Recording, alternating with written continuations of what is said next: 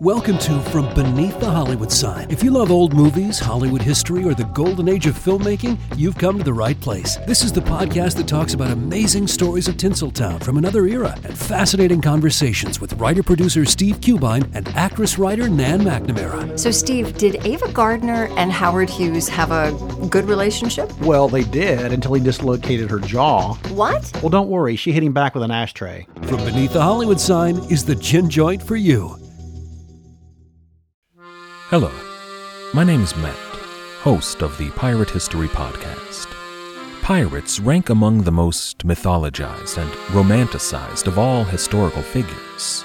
It can become easy to forget that pirates were real people that had real-world concerns. If you like tales of high-seas adventure, daring do, and also want to learn more about who Blackbeard supported to be king, you can learn more about all of that at the Pirate History Podcast.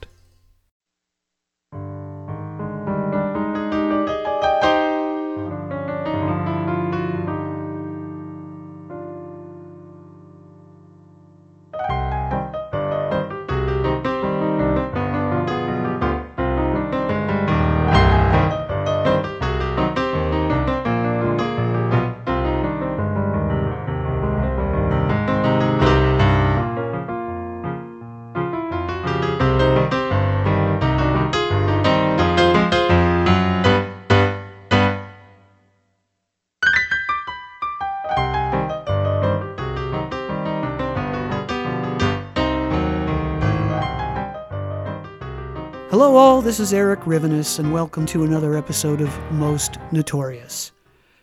So before we get to the interview today, a gigantic thank you for everyone out there who has left a rating or a review on iTunes.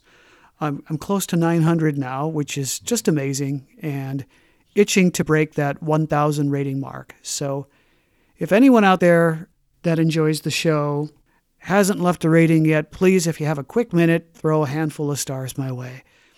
It's a great motivation for me to continue rolling along with new episodes and bringing you hopefully a wide array of interesting true crime history topics in the future. Thanks again, and on to the show. My guest today is a lawyer and emeritus professor of law at Cleveland Marshall College of Law, William L. Tabac.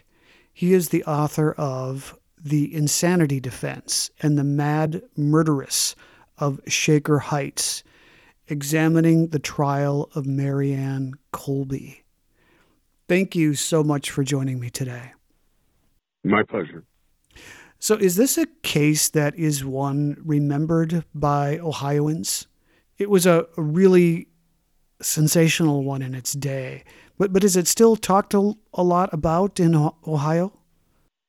Well, it seems to be pretty popular. People do remember it, and it posed the mystery, of why this woman would do that, and it was very sensational at the time because how often do neighbors who seem to be very stable murder a next door neighbor child? I think it is something that is on the minds, or has been on the minds of Ohioans.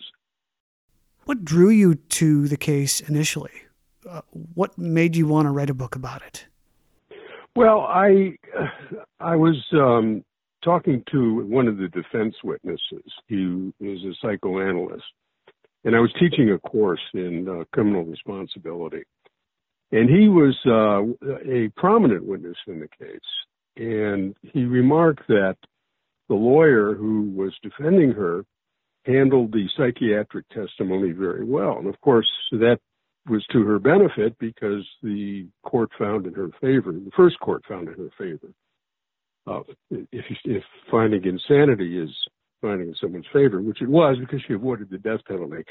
Anyway, when he made that remark, I wondered, well, how could, testimony in an insanity case work in someone's favor when really the only person who knows whether they've committed right or wrong or were unable to control it themselves is the person themselves, not the psychiatrist. And you could have psychiatrists talking and talking and talking, and there were lots of psychiatrists talking, And of course, they had conflicting views, but Marion Colby was the only one who knew, whether she was responsible or not. But of course, she didn't testify because she had a right not to testify, and no one could put her on the stand.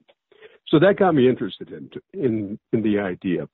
I wanted to see how psychiatrists could persuade judges that someone was not responsible for their actions.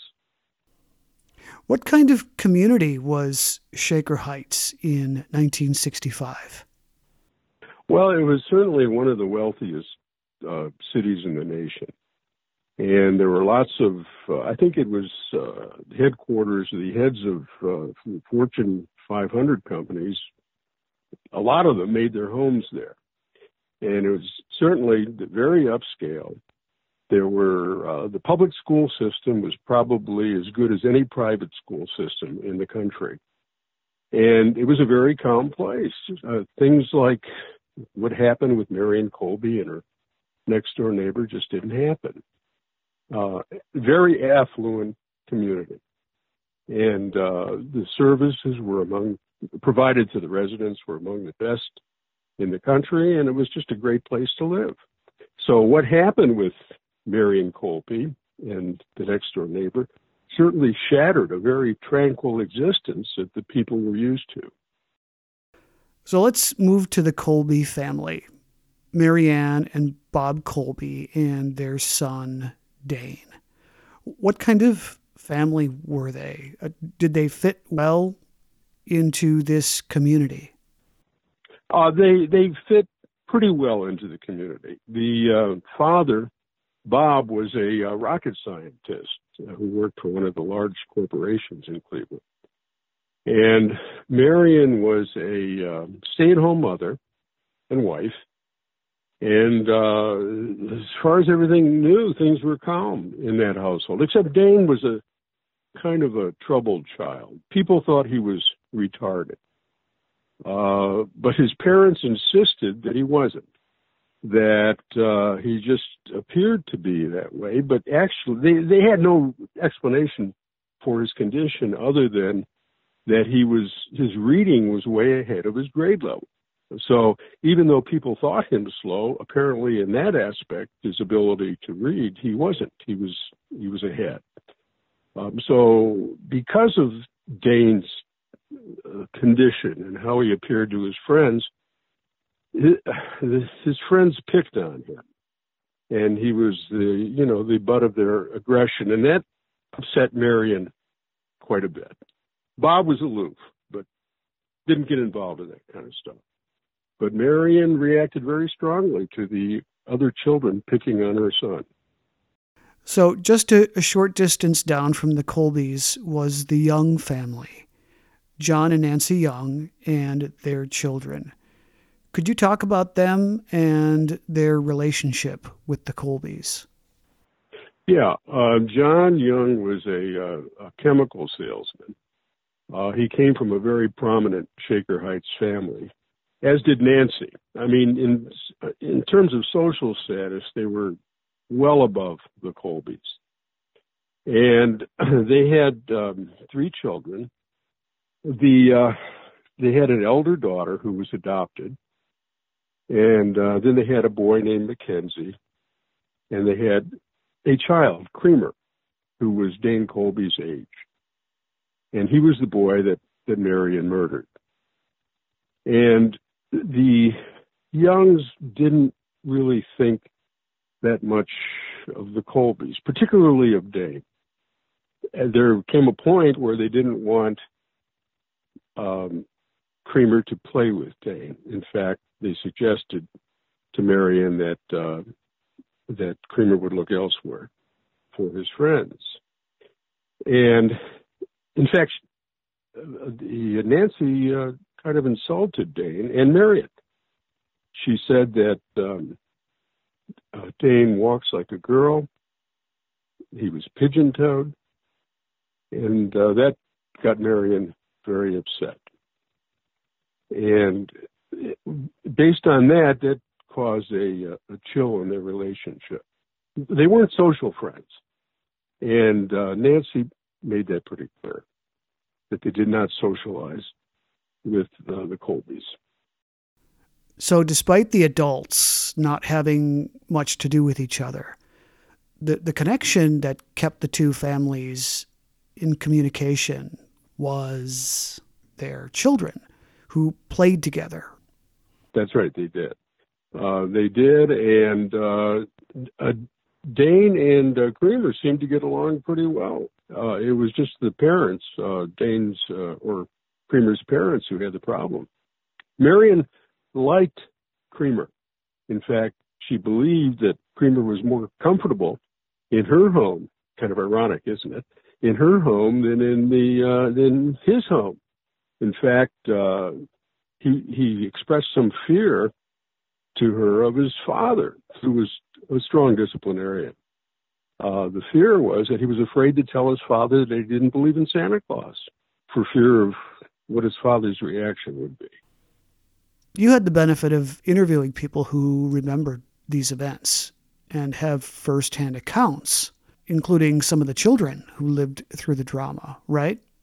Yeah, that's right. And they spoke with emotion, which I found very interesting. And I found it very vital in dealing with them to get their memories about their encounters with the Colby family. And their focus primarily was, they liked Dane. They thought, for the most part, they liked Dane. They realized that Dane was troubled in some way, and that he acted out sometimes. But the problems they seemed to have was with Marion, that Marion they found to be explosive and sometimes vicious. On one occasion, Marion actually slapped a neighbor child. And she also stuck a broom in the bicycle wheel of that neighbor child, which caused her to fall to the ground. That's pretty rough stuff. And the neighbor child was John Young and Nancy Young's daughter. So that, I'm sure, aggravated some of the tension that existed between them. You explain in the book Marianne Colby's own circumstances growing up. I'd love it if you could summarize this a little bit, her background, and talk about whether you think her early environment had anything to do with her later actions as an adult. Well, okay. She was born in the Dayton, Ohio area, actually in Dayton. And she was a loner. She had one friend who was identified by the newspaper people after all this happened, who spoke to the press. And this friend described her as very reclusive, but very smart, and an excellent student who liked classical music, not the popular stuff that most of the kids like. And that she never took care of herself, that basically she did not brighten up for school, that she looked kind of drab. And other than that, she was a good student. She just didn't hang out with anyone. And one of the teachers remembered her that way. Yeah, but one of the poignant remarks that one of her friends made, or that the friend made, was that when she met her husband-to-be, and this was the only boyfriend she ever had, Bob Colby, that she started using makeup and that she brightened up at that point. So let's go to the morning of August 24th, 1965. Walk us through, if you would, the events that led up to the murder of Cremer Young Jr. The Youngs were having breakfast, and they received a call. Marion called the house and spoke to John and told John that Cremer's jacket was at the house. And she wondered if Cremer could come over and pick it up. So John communicated that to Cremer, and Cremer went to the house. This was about 8 in the morning. And when Cremer got there, Dane was there. and Marion was there. Bob was gone, off to work. And Marion got a gun from her bureau drawer. She had bought the gun some time ago. And she took the gun out, and she shot Cremer in the back of the head. Then she wrapped him up in some blankets, put him in her car, and masked the windows of her car, and backed out of the driveway. As she was doing so, a neighbor who was waiting for his ride downtown Cleveland saw the car back out of the driveway and noted the time. Marion drove over to Gates Mills, Ohio, which is an upscale suburb around Cleveland. And she drove off the road there. There was a field. And carried Cremer. I guess he weighed about 50 pounds or so, but she was able to maneuver him to a isolated spot in the field. And she lay him down there with the cover over him. And she had the gun with her. And she took the gun and pointed it at the ground and discharged the remaining bullets in the chamber. And from there, she got back in the car, drove back to Shaker Heights, picked her mother up, and they went shopping at Heinen's, which is one of the supermarkets in Shaker. And then she dropped her mother off. Her mother worked at a nursing home and went home. Now, meanwhile, John Young is waiting for Cremer to come home. And of course, Cremer doesn't come home. What was her son Dane doing during these minutes where she murdered Cremer? I mean, Cremer and Dane had been playing together, right? Was Dane still in the house? As far as we know, yeah. I mean, there's no indication that he was not in the house. And he was probably right there when she shot him. We just don't know that. I mean, that never came out. But as far as we know, the three of them were in the house. And this was Cremer's favorite jacket, right? Yeah. He and his dad had gone to a store in Cleveland to pick it out for a birthday present. Yeah, it was his favorite jacket. And his father, I mean, I mentioned earlier his father was pretty tough on him. His father was very upset that he couldn't produce the jacket. So I'm sure Cremer felt relieved when he learned that Marion had it. And now a quick word from our sponsor. And now back to the show. So when do the Youngs start becoming concerned when their son doesn't return home? He was supposed to come back right away, right? And then they assumed he was just playing. Yeah. Just think. I mean, here it's about 8:30. Marion was gone about 8:20 with Cremer's body. And here it's 8:30, and they live 2 doors away from each other. And John felt, well, maybe, Cremer went out to play with his friends. And then it's 10 o'clock and 11 o'clock. Imagine yourself as a father, thinking about where your child is when you have no idea at that point. But, assuming that, he's okay because you don't know otherwise. And then around 2 o'clock, before that, a friend came over to look for Cremer, and John sent him out to look for him because the friend hadn't seen Cremer. So they looked all around, and then they started calling friends' houses. And nobody knew where Cremer was. In fact, they called Marion, and Marion wasn't there, of course. She was out doing her, what she did. And so it went to the answering machine. So eventually, after all this waiting, while John was upstairs, looking out the window and wondering what in the world was going on, there was a knock at the door, and 2 Shaker Heights police showed up. And they told John that his son probably was at the morgue. And at that point, John accompanied them downtown to identify his son's body. So there were never any other suspects besides Marianne Colby, right?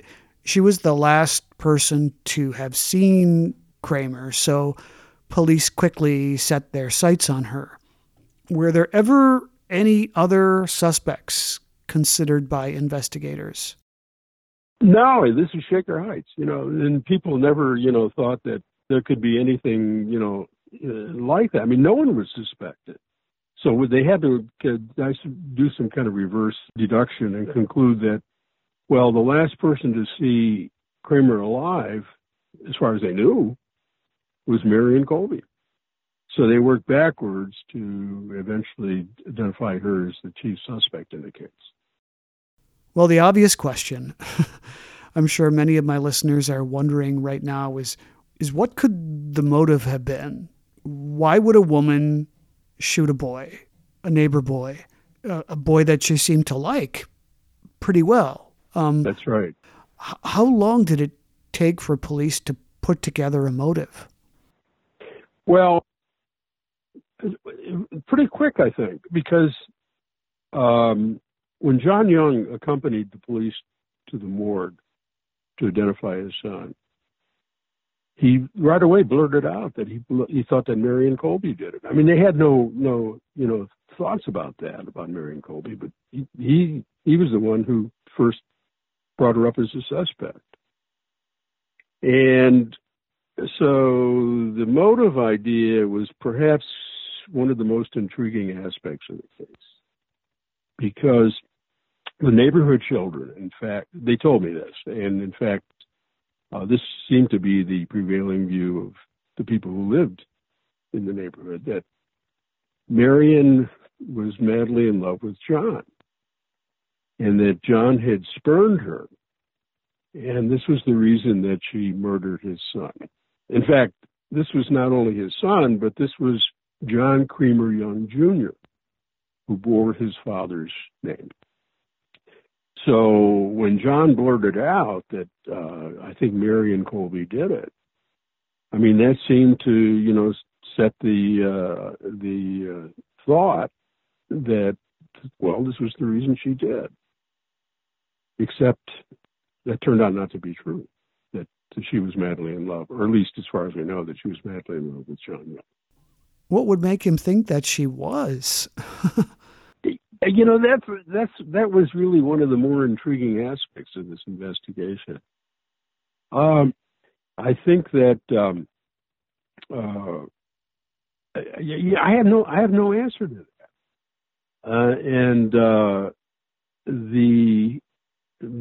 And whomever I talked to about that, the neighborhood children, really just assumed that was true, that there was really no.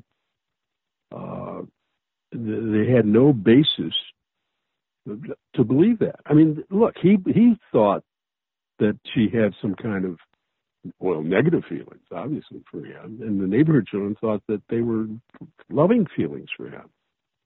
But there was actually no basis, no factual basis, either way. It was all done on instinct or on, feelings, just feeling. So, Mr. K, the man, according to your book, that appeared to be the target of her obsession. Oh, yeah. It was the real estate agent who sold him the house next to the Youngs. She had an obsessive lust for him. I mean, she wanted him. She wanted to have sex with him. But he spurned her. And she used to tease her husband about this guy and tell Bob how much of a man this Mr. K was as compared with him. And finally, Mr. K called Bob and said that his wife's been pestering him, so stop it.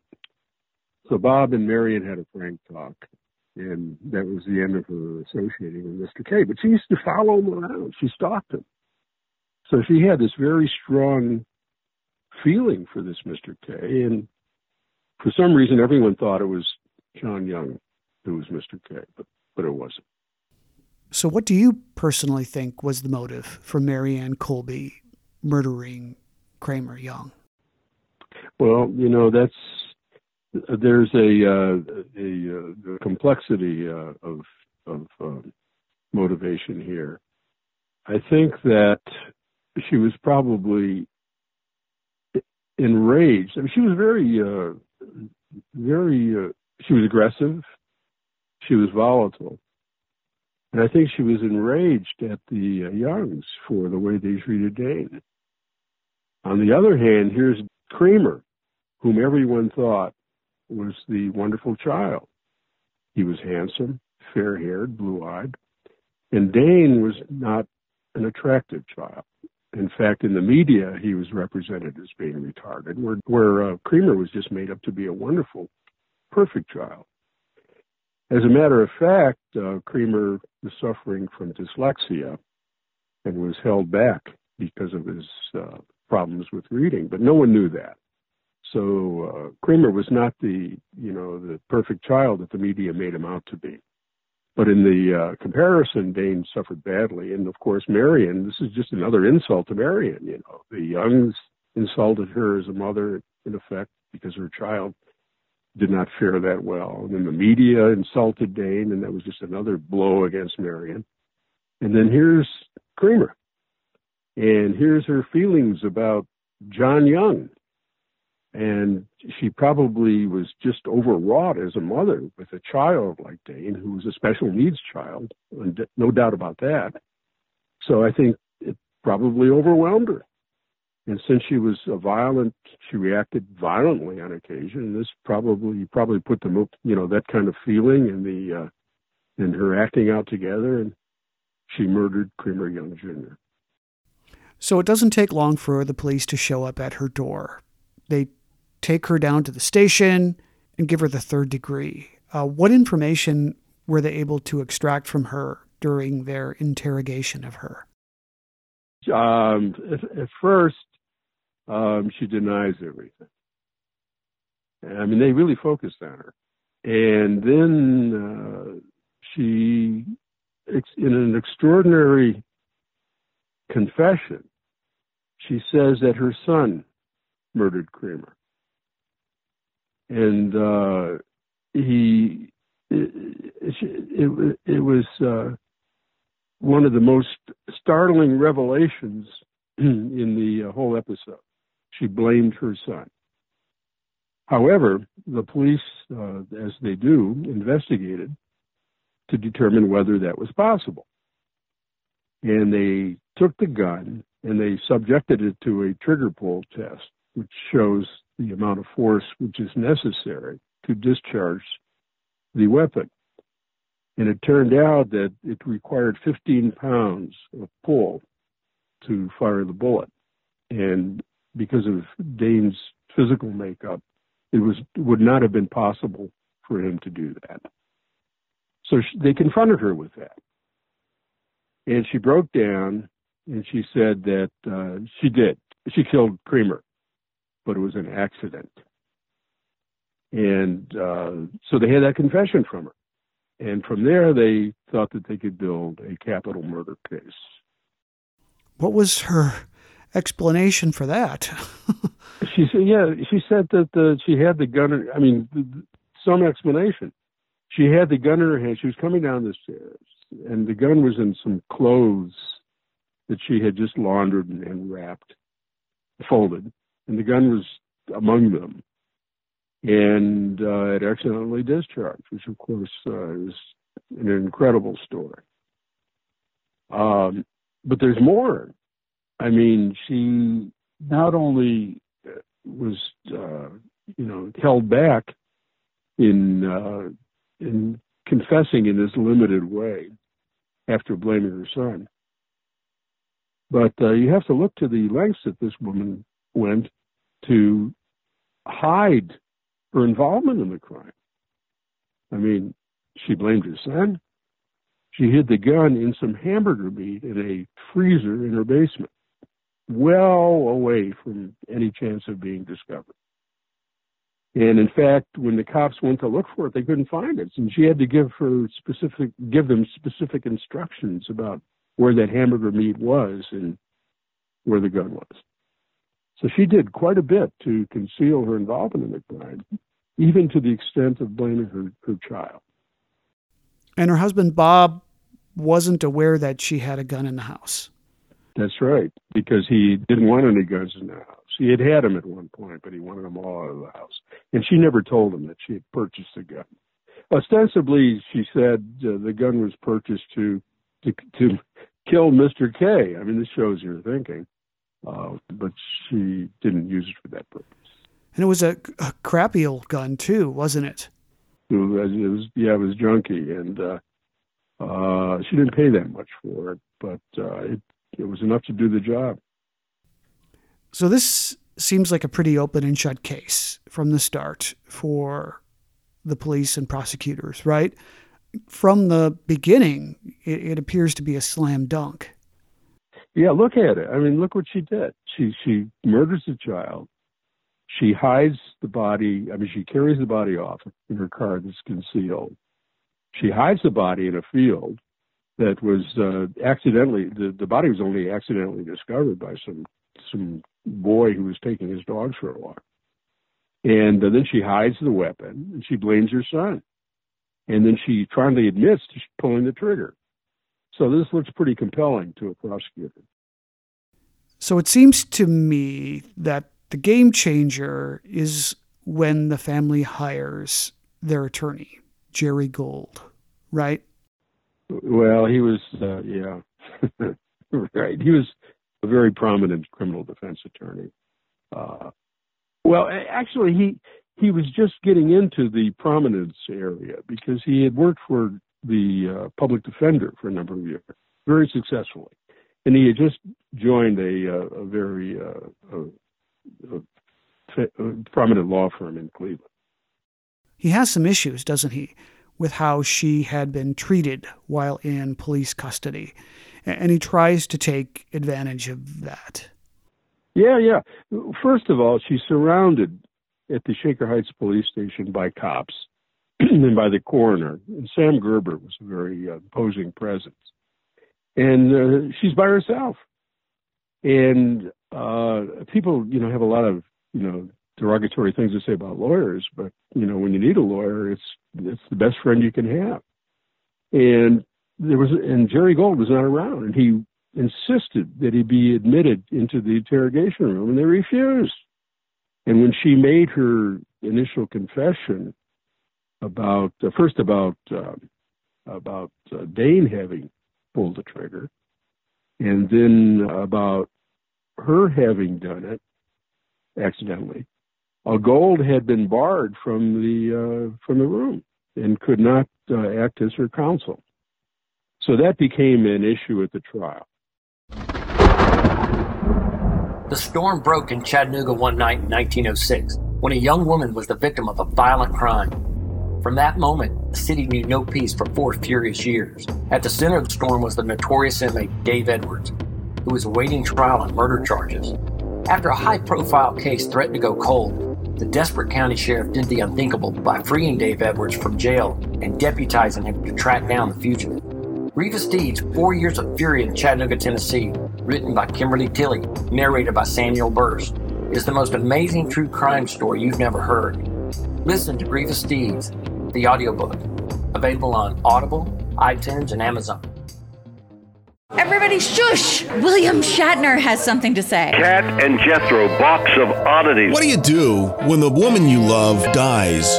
Well, of course you dig her up and you live with her. Aww. The show examines weird things. There are plenty of old photographs from this time period of children out in the streets playing in and among the dead horse carcasses. Oh, I miss those days. Things used to be so much simpler. Cat and Jethro. Then there's the urine wheel, which sounds like a really bad game show. They've done weird things.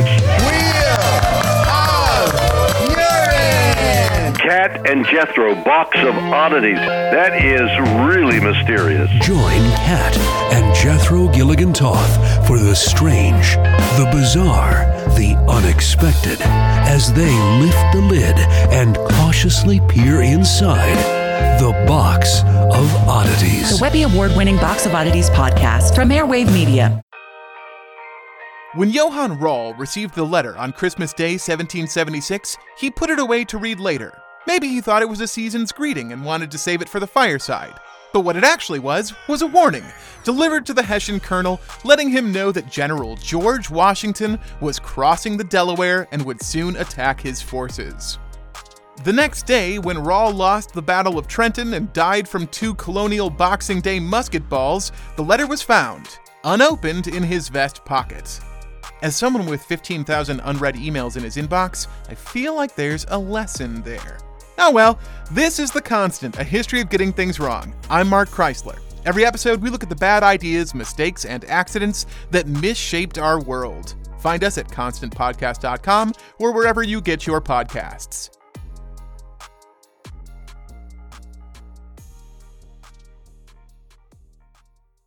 Hello, everyone. You may recognize me as Gabby from the History of Everything podcast. And my name is Brenna, and you don't recognize me from anything yet. Together, we're 2 scientists who explore all of the weird little questions and conspiracies of the universe in our new podcast, Mystery of Everything. Everything has an explanation. We hope. But that is what we're here to figure out. We will dive into the science behind many popular conspiracy theories, such as vaccines causing autism, flat Earth theory, and was the moon landing fake? And if so, why the heck would anyone even do that? But it's not just conspiracies. There's a lot of cool mysteries that we will attempt to use science to explain, such as near-death experiences, what made the Vikings go berserk, and can I control my co-host with MK Ultra? Wait, what? Anyway, make sure to check out the Mystery of Everything podcast everywhere where you find your podcasts. So there is a big deal made by the press about her appearance. Yeah. Could you talk a bit about what she looked like and the perceptions about her based on this? Going back to how she was as an adolescent in high school, where she really didn't take care of herself. As an adult, she spent a lot of time making herself up. She had a whole armory of makeup kits and that kind of thing to enhance her appearance. And the press always referred to her as attractive, and she was. She was a little plump, but otherwise she was attractive, and she had a sense of humor to go with it. She was intelligent, attractive, and appealing. And that was always basically the way the press referred to her. So with Jerry Gold now starring for the defense, it still appears to be an uphill battle for him. She basically admitted she pulled the trigger, and she seems to be a smart, sane, coherent woman. All of this planning she did, buying the gun months in advance, hiding the weapon, it appeared premeditated, the murder, right? How does Jerry Gold take this and turn it into an insanity defense? It seems a little insane. Well, it seems on the surface insane, interesting. It seems like a calculated, cold-blooded murder. That's what it seems like. And that's what the way the prosecution was going. So Gold tried to suppress her confessions, both of them, on the basis that he wasn't allowed to counsel her at the time that she made them. And he was unsuccessful. So what's left? She has no defense because everything seems to be so premeditated and thought out, which it was, obviously. So he has the insanity defense, which is so rare and so often unsuccessful. It's the last resort. So he's going to try it. And what he needs psychiatrists, psychologists to testify to the insanity rule in Ohio, which was a 2-pronged rule. If the accused knew the difference between right and wrong, then the accused was not insane and responsible for her act. Well, of course, she did know the difference between right and wrong. That's pretty clear from the way she behaved. But if the other prong of the test is, if she did know the difference, but was unable to control herself because of mental disease, then she is likewise not responsible under the state insanity rule. And that's what Gold was going with. So forgive my pronunciation of this, but could you explain the M'Naghten rules? McNaughton rules, yeah. And how Gold was able to use them to his advantage? Yeah, McNaughton was a fellow in London who tried to murder a public official, and he raised the insanity defense in the famous McNaughton case, as it's known, that he did not know the difference between right and wrong, and that also that he was unable to control his actions. Well, as a result of that case, the English legal system concluded that the insanity defense would be allowed for people who did not know right, could not distinguish between right from wrong. But if they were unable to control themselves, that was not a defense that they could use. Now, Ohio adopted both of those tests, the right-wrong test and the inability to control oneself, as an excuse for criminal responsibility. How did those rules apply to this case? Well, I mean, Gold wasn't going to get anywhere with the right and wrong part of the test, because she obviously knew what she was doing was wrong. Her behavior is, really shows that. So his argument was that she was so ill that she was unable to control herself. And to do that, he had to produce medical testimony. And he called psychiatrists and a psychologist. And the psychologist used the famous Rorschach test, the Inkblot test, which was reproduced to some extent in the Cleveland Press. They showed a blot that Marion testified about. And it was interesting that on this particular blot, she said she saw two Scotties engaged in a fierce fight with each other, a bloody fight, which, might say a little bit about, her character. But anyway, they had the psychiatrist and then this psychologist who produced the Inkblot results testified that she was not able to control her behavior, even though she might have known right from wrong. And the prosecutor had to dispute that. And they put on their own psychiatrist and psychologist who reached the opposite conclusion, that she wasn't that ill, that so ill that she could not control her behavior. Now, during the trial, there were lots of psychiatric definitions or diagnoses thrown around. Paranoid schizophrenia, and, borderline personality, and passive aggressive, and all kinds of different psychiatric terms. And the judges ultimately, they were confused by the whole thing. And they ultimately concluded that, well, we believe that she did not know right from wrong, although that really wasn't what they were asked to decide. And they acquitted her on the ground of insanity on that basis. That was pretty controversial, right? People were not expecting that. And there was quite an uproar. There was, oh my gosh, there was an amazing uproar. And going back to the business about John Young, about her fixation on John Young, I mean, there was, there was never any evidence brought out about that at the trial. And despite the belief of the whole neighborhood that it was John Young, her love for John Young, and her rejection by him that caused the death of his son, there was not one word of evidence that suggested that at the trial. Or let me add something, if I may. There were three judges.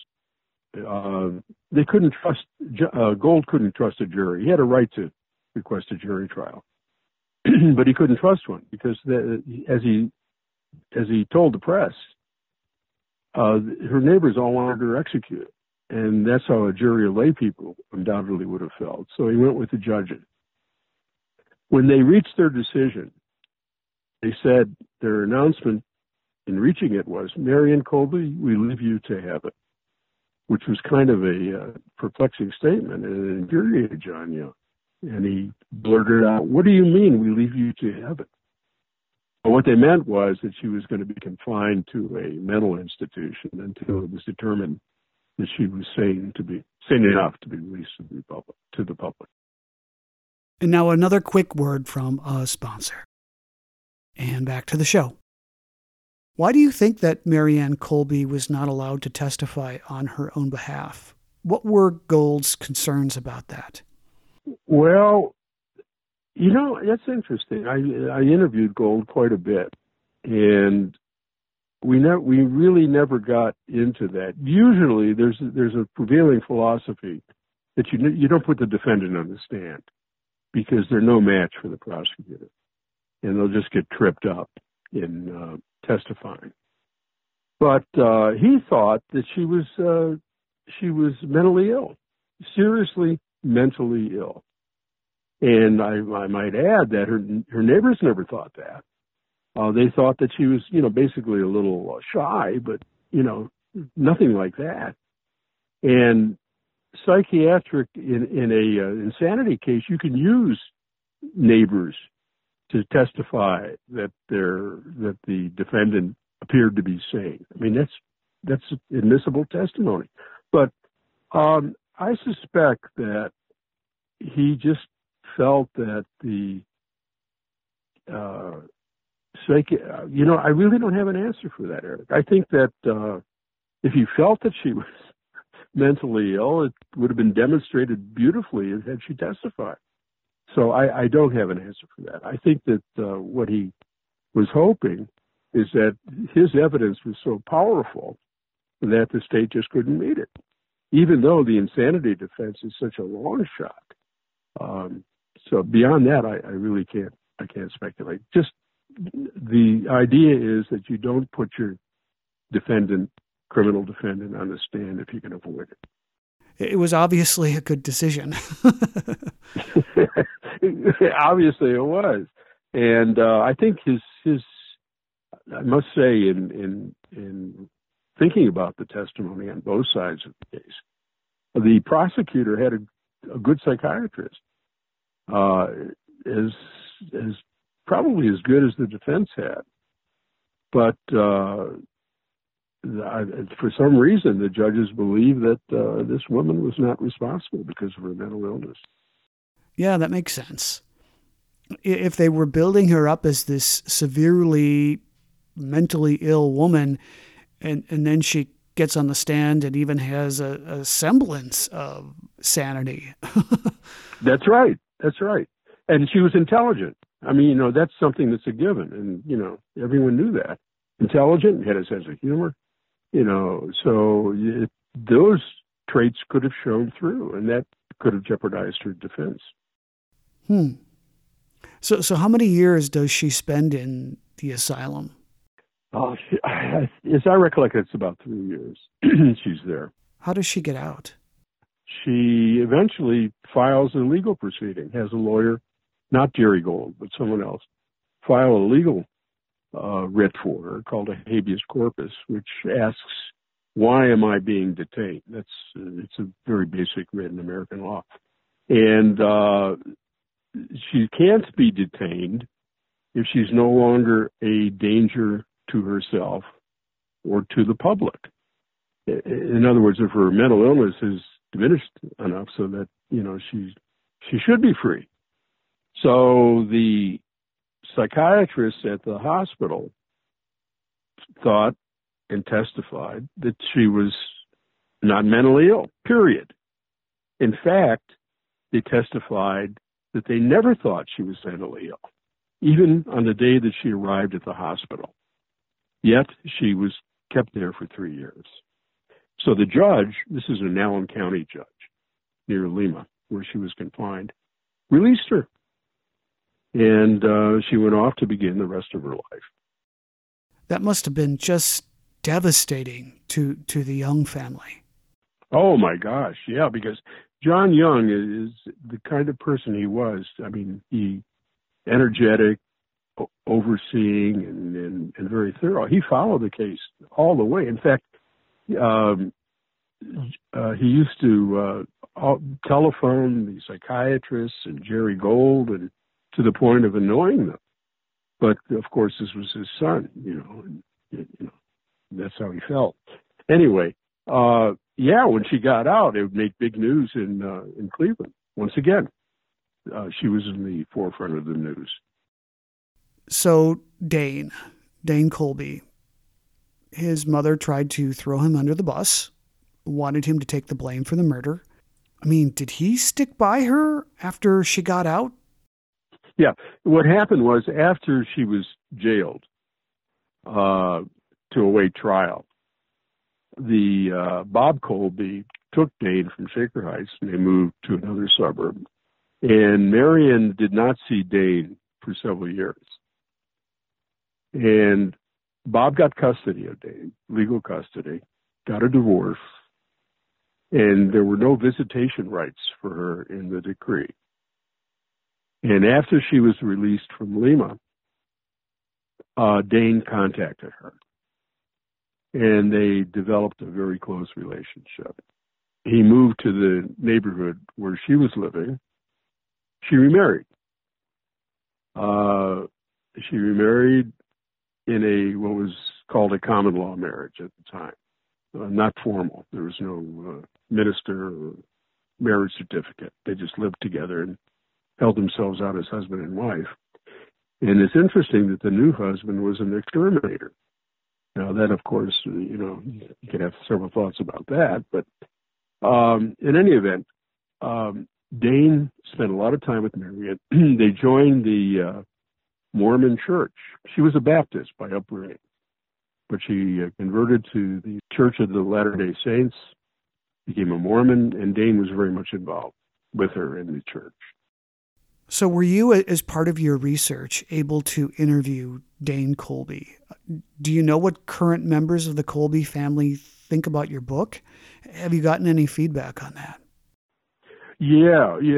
The daughter, the adopted daughter, who believed that her father, John, was the object of Marion's affection, asked me, or sent me a letter asking me not to publish the book.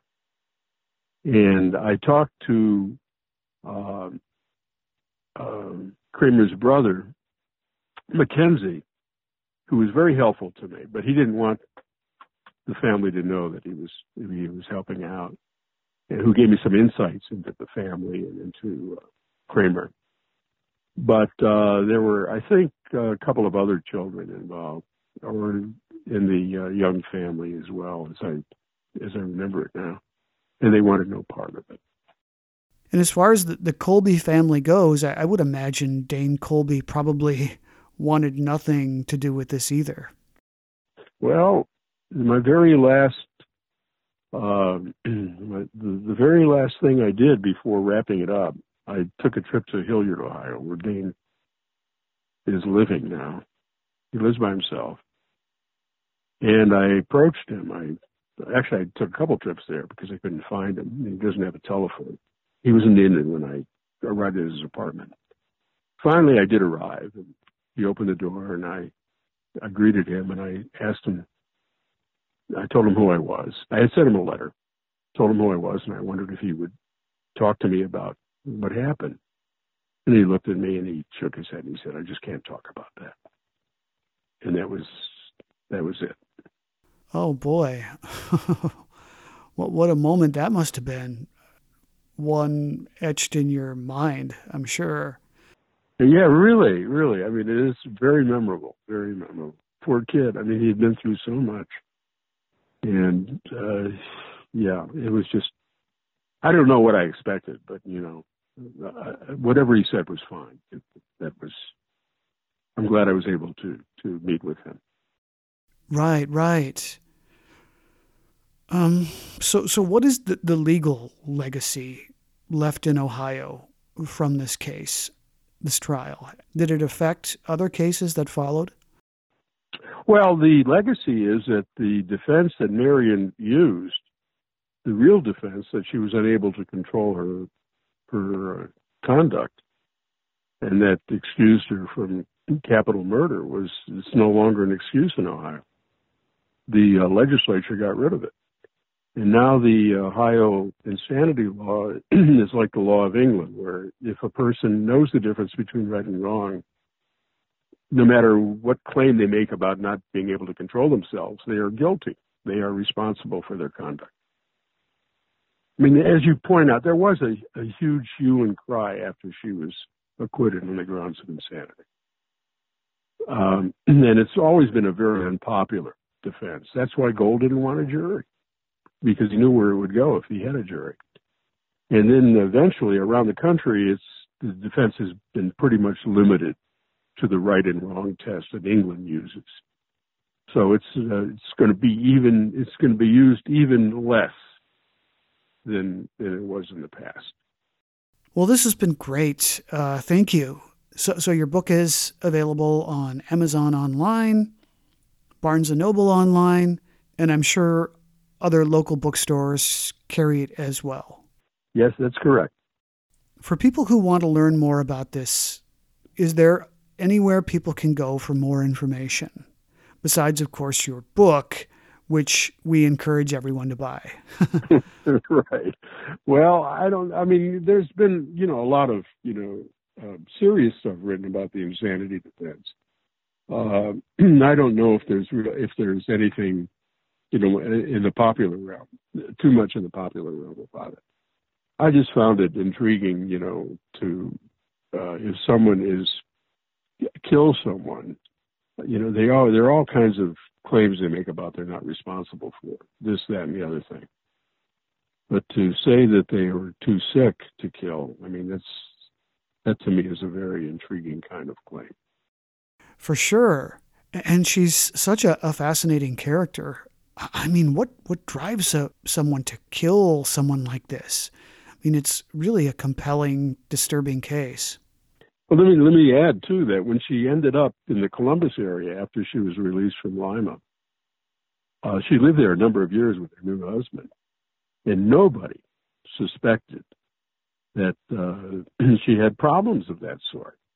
She just fit in beautifully in the church, and she had friends, and people liked her, and they saw the sense of humor and the intelligence that everyone else saw back in Cleveland. They just didn't see the antisocial behavior that she exhibited back then. So she got away with murder. She got away with murder. It appears to be what happened. Yeah. If you're smart enough and crafty enough, you can get away with murder, and that appears to be. That's my conclusion about what Marion Colby did. Well, thank you again for taking some time here to talk with me.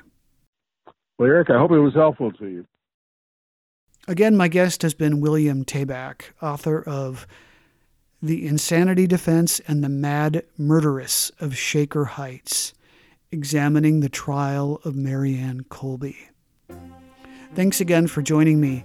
This has been another episode of the Most Notorious Podcast, broadcasting to every dark and cobwebbed corner of the world. I'm Eric Rivenes, and have a safe tomorrow.